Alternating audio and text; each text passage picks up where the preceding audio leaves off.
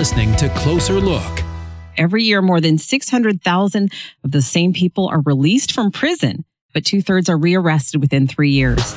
We lost PJ, we lost C-Dub, and lost Lil J to these streets, bruh. Got family members on lockdown, I still pray to God to release them. Put my hope in the Father. All these problems just pushing me harder. When I feel like I'm ready to fall out, hit my knees and start crying my heart out. Yeah. I'm Monica Kelly with Closer Look, and my first guest today is hip-hop artist, actor, entrepreneur, father, justice warrior, and Jesus follower, Lecrae. It's good to have you, Lecrae. Good to be here. Thanks for having me. Tell us a little bit about your redemption story.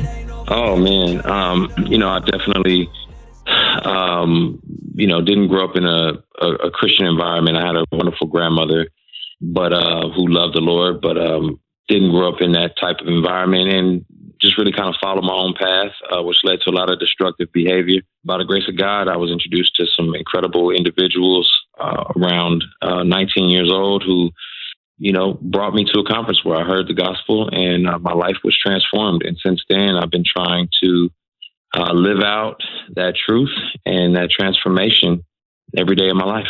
I love what Prison Fellowship founder Chuck Colson said. He said that Christians are to be salt and light in the world. And you have a partnership right now with Prison Fellowship. Can you tell us about that? Yeah, I'm, I've always been a big fan of the work of Chuck Colson and just seeing how his own personal experience was helpful in making prisons safer, more rehabilitative, focusing on reform. And so those are things that are near and dear to my heart as I have family members. My own father was incarcerated. When you were a kid and your dad was in prison, what was that like for you? Obviously, it's tough not knowing, about your father, not having a great relationship with him. And, some of my closest uncles as well, just, making those trips to visit them and it becoming kind of normal to walk that yellow line as a little kid and seeing those gates close behind you. Those things, kind of traumatize you as a kid because it seems scary to you. And then you have to imagine that the people you love are behind those walls and how are they being treated? And do they have an opportunity to be as dynamic and wonderful as you may know them to be? Your heart breaks, especially for those who, didn't get a fair shake for whatever reason. And they're sitting there. They're still human beings with dignity who've made mistakes and need an opportunity to find redemption. Some of the greatest leaders in the world, including Apostle Paul, sat behind a prison wall. So, I just want to make sure that I can serve with them. And they gave me an opportunity to come alongside and serve. And it's been a wonderful relationship. I'm really honored to be focusing on a few particular prisons, one in particular where we'll go and, do a concert. There'll be some outreach and some connecting with the incarcerated individuals. And of course, you have the Fellowship Academy that takes them through a year-long life transformation program. And so that's beautiful for me because, it's just something that you just don't want to do your performance and then leave. You want to make sure that there's a follow-up touch point, and Prison Fellowship does a great job of doing that. I'm sure you've had opportunity to meet some of the men and women behind bars. What has inspired you the most? Do you have a story that really jumped out at you? I do. A new friend of mine named Rasan, I met him in San Quentin, and when I talked to him, he's an incredible guy. And he told me he spent the first couple of years frustrated and depressed and sad that he was now incarcerated, for the next 15 years of his life. But then he realized that he couldn't change the situation, but he could be changed in the midst of the situation. And, God just began to change, his life in that process. He took financial literacy classes, he took writing classes, and now he's written articles that have gone all the way to GQ and Vice magazine. And he's also hosting one of the only podcasts that's broadcasted from a prison. And so just an incredible individual who makes it clear that you're not what you've done, and that there's always a chance for restoration and restoration and hope for anybody. I love what you said, that he couldn't change his situation, but he could allow himself to be changed in it. Yes. How do you think that Jesus sees men and women who are incarcerated? Oh, he absolutely sees them as image bearers, people made in the image of God. We can go down the list of so many individuals who have committed, heinous crimes. I mean, Moses was a murderer. David was a murderer and an adulterer. The sons of Jacob who committed so many heinous crimes, who would be locked up in today's time, but God still uses them. And God loves to use the weak to confound the wise. And so I think Jesus would see them as individuals. He wouldn't see them as what they've done. He'd see them as what he can do through them. And I think that's how we should see them as well. Men and women who are behind bars often feel cut off. They often feel like, sometimes families don't want to talk to them anymore. How does Prison Fellowship bridge that gap? Yeah, one of the unique ways that being incarcerated strains the family is that you don't have that touch point. You don't have that consistency. And so one of the things Prison Fellowship does is the Angel Tree program, which first of all, obviously it shares the love of Christ in a very tangible way and strengthens the family bonds by delivering personalized gifts and, of course, the gospel to the kids on behalf of their incarcerated parents at home at Christmas time. And so different programs like that, making sure that they have that touch point and that point of consistency where the kids feel like, man, my parents care about me and they're connected to me and my parents are growing. And so as they grow, I get to experience that transformation, that growth in my own life. Is there anything else that you'd like to share about Prison Fellowship? I'm just extremely grateful for the relationship. They're a phenomenal organization, just raising awareness of second chances. And as a Christian, I think we should all believe in second chances because we've all been given one. We're not as we should be, but Christ makes us, who perfects us in that, and that's a process. And so I think everybody who understands the message of Christ should understand the mission of Prison Fellowship, and it's a wonderful opportunity to serve. You can join, you can support them, and join the Second Chance Sunday service, prisonfellowship.org. My next guest is Prison Fellowship President James Ackerman. So good to have you, sir. Thank you, Monica. It's my pleasure. Tell us a little bit about Prison Fellowship and how it works. So Prison Fellowship is an organization that has existed for 45 years, serving the gospel of Jesus Christ in prisons all over the country, as Jesus calls us to do in Matthew 25, to visit those who are in prison. There's a reason, because they're part of our community.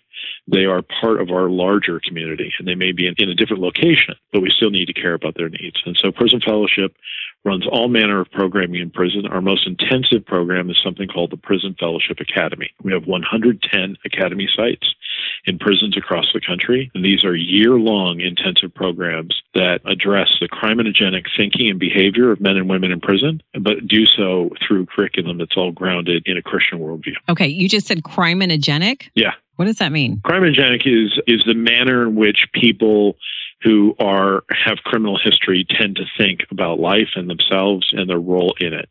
And so the degree to which you can move people from thinking in a very me-centric way, in a way that I need to get what's mine, I need to defend myself and show that I'm tough, values that are, the values of the street and the values of the prison yard, but aren't the values of a healthy, functioning society. With all the men and women that you've met over the years, is there a common theme or a common story? Yeah, so for men in prison, the common theme is that there was either no man in the household, so no father in the household, or an unhealthy father figure, so addict, alcoholic, what have you. For women, it's even worse because the vast majority of women in prison, and I mean greater than 80%, have suffered abuse, usually at the hands of a man. And then the vast majority of them, again, greater than 80%, become addicts. And the addiction becomes directly related to their criminal history. But they may be stealing from people to get money to buy more drugs to feed their habit. Right. So if you have somebody who's broken, who's been abused, as an innocent child, and then they grow up, to medicate the pain, they become addicted to drugs and then get arrested for doing something so that they can medicate the pain and then end up incarcerated. Yeah. It just becomes an endless cycle unless you bring in a different way. And that different way starts with Jesus. And so we hold hope events all over the country to encourage people to step into new beginnings by accepting Jesus Christ as their Lord and Savior or recommitting their lives to the Lord. That's the starting point.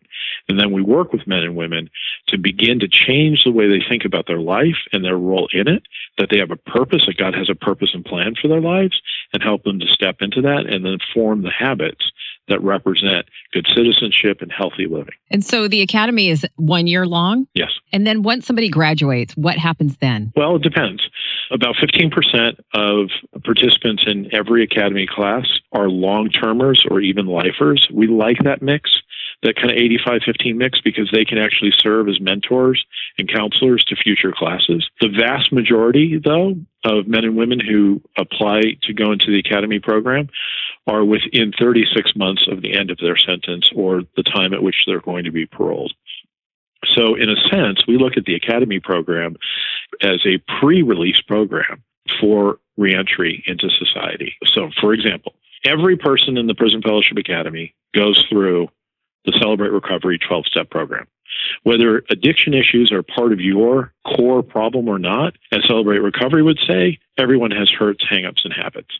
So everyone goes through it. If you can wrestle to the ground with those addiction issues and get healed from those things, and that was part of your criminal history, that was part of your what I often call the first cousin of your criminal history, then you were well on your way to becoming a more healthy and productive citizen. If you've just joined us, I'm Monica Kelly with Closer Look, and my guest today is Prison Fellowship President James Ackerman. What are some of the barriers that people face who have a criminal background? Often people can't get credit.